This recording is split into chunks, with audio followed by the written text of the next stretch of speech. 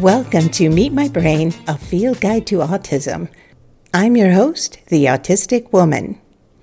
In this episode, you may hear references to Asperger's, ASD, AS, on the spectrum, and other terms that have now been replaced by the term autism.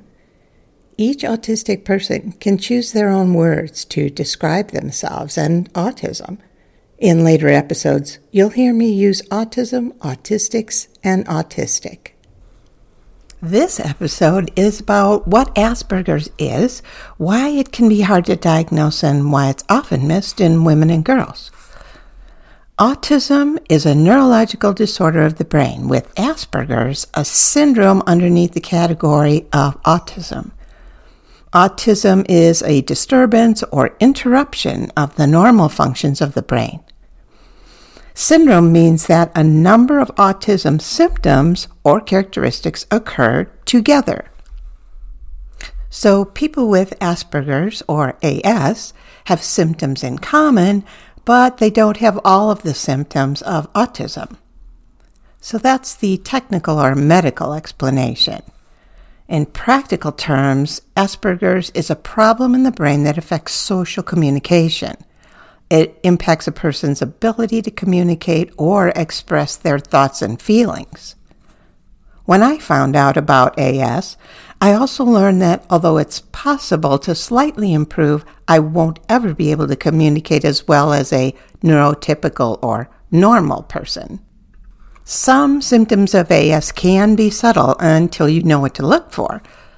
People who are quiet or don't like big groups of people are labeled as shy or introverted. There are people with AS who are shy, and many of us are introverted, but that's not the reason for the way we behave. For us, social communication issues are not personality-based. I don't have a shy personality. Inside, I am outgoing. I'm imaginative and passionate and warm and loving and many other things. An analogy would be for me having music playing with muted sound. The beautiful music is still playing. It's just that you, as the outside world, don't hear it. AS involves more than just communication, although I believe other characteristics probably affect it. In addition to social communication, AS affects the five senses: taste, smell, sight, hearing, and touch. I also have problems with eye contact, which is covered in another episode in more detail. Most people with AS do have issues with eye contact. Visual thinking, or thinking in pictures, affects my life more than I realized before. In fact, until recently, I didn't know what thinking in pictures even meant.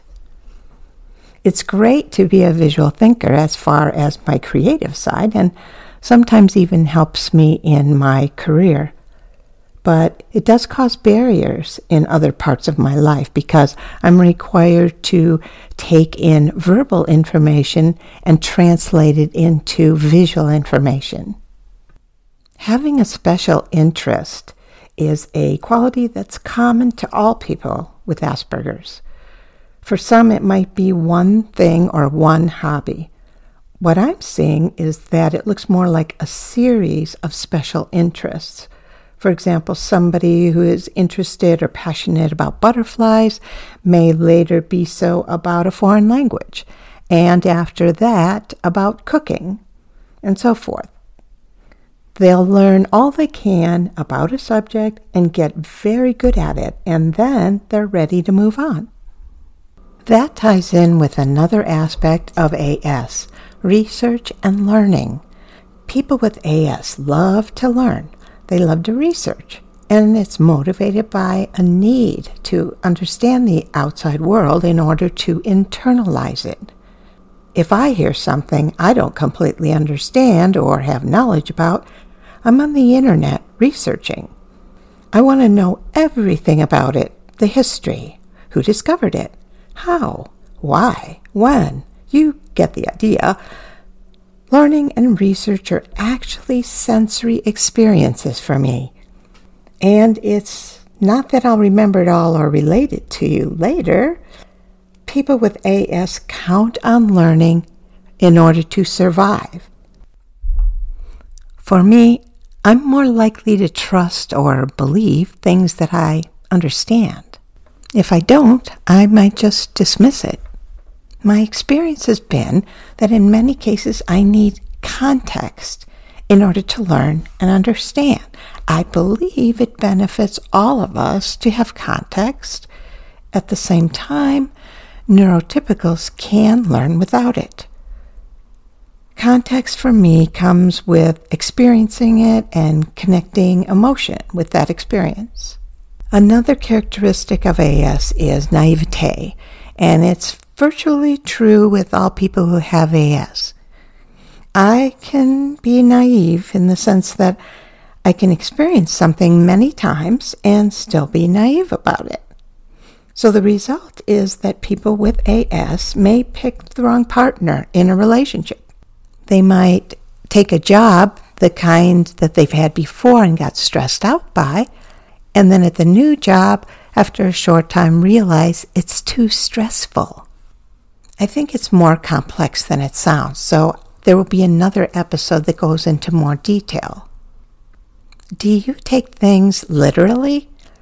I've been told that I overanalyze or overthink things. Literally? How can you overthink or overanalyze? And don't even get me started on the glass is half full or half empty. Idioms are hard for those with AS to understand. Clumsiness and motor skills deficits are features of AS, and I've experienced these my whole life. It's been difficult for me to open packages and jars and bottle caps, and I've recently heard that a lot of people have troubles with those produce bags at the grocery store. Sometimes I think those are the bane of my existence. But I find myself in most cases when I try to open a package cursing whoever designed the cap on the bottle or a product packaging. When something is easy, I am delighted, and in my mind I'm thanking the company for their brilliant design. Years ago, when my daughter was a toddler, we were asked to participate in a research project, and the project was to see how easily it might be for a toddler to open the cap on a bottle of laundry detergent. The mothers were able to watch through a window.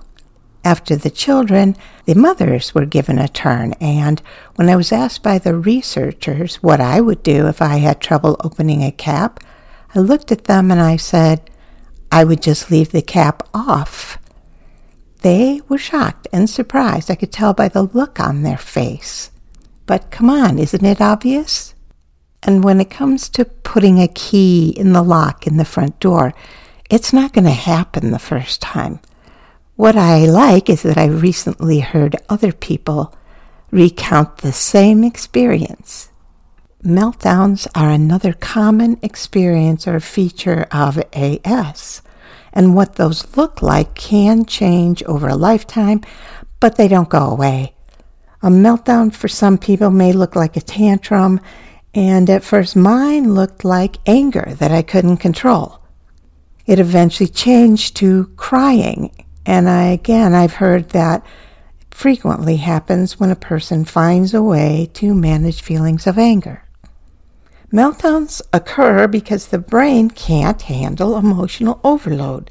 It's like an electric overload when too much current passes through electrical wires, which heat the wires and melt them down.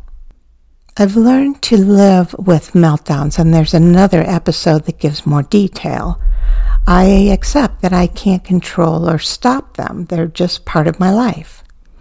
Other traits attributed to AS include persistence, high integrity, detail-oriented, masters of routine, and that is not me, repetitive behavior, a thing called stimming, high intelligence, creative, unusual facial expressions and postures, difficulty making friends, precocious, and of course, logical.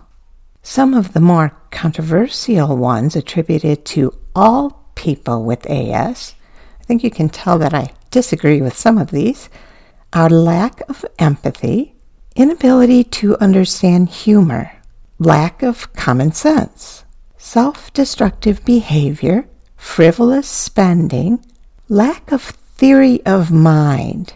In other words, we don't necessarily understand how other people see the world. Those lists might give you an idea why AS is not easily diagnosed. It's not easy to observe all of these qualities and relate those to AS. What's actually going on in the brain can't be known solely from observing behavior. Why is AS missed in women and girls in particular? The short answer is almost no one knows or understands how to diagnose it in women and girls. Until recently, AS was considered to be uniquely male. It occurred only in boys. If you're not looking for it in girls, you're not going to see it. The belief is, and I use the word belief because there's little to support the theory, is that females are more social. So they present a certain self or mask that society expects of them. In doing so, they're hiding their symptoms. I agree that there is pressure on women and girls to get along, to conform, to be polite, to be good. By contrast, males are raised to be assertive, take the lead, show strength. In fact, when women do these things, they hear, "She's more like a man," and other unflattering comparisons. So we remain silent and fade into the background like good little girls until we won't. The belief that only males have AS resulted in virtually no research done on girls. There is no test specifically for women and girls. If there is anyone in the United States experienced and trained in diagnosing adult females, I've never heard of him or her. And I definitely did my research. There is a lot to Asperger's syndrome, and that's why I've devoted other episodes to more specifics. This episode covered what Asperger's is, why it's so hard to diagnose, and why it's often missed in women and girls. Please keep in mind that these episodes are based on my experience, my research, and what I have learned from others with AS. Each person experiences it differently. I promise that as you listen to the episodes, you'll learn more about it, the challenges and the advantages. I invite you to meet my brain. You can learn more about autistic traits in this podcast. Listen to sensory sensitivities about how autistic senses are affected by autism. Don't hesitate to contact me. I'm on Twitter at @AnAutisticWoman, or you can email me at info@theautisticwoman.com. Support the podcast by subscribing, liking, tweeting, rating, reviewing, telling your friends, and becoming a patron on Patreon. I'll put links in the show notes. Thank you for listening. This has been Meet My Brain, a field guide to autism. I'm the Autistic Woman.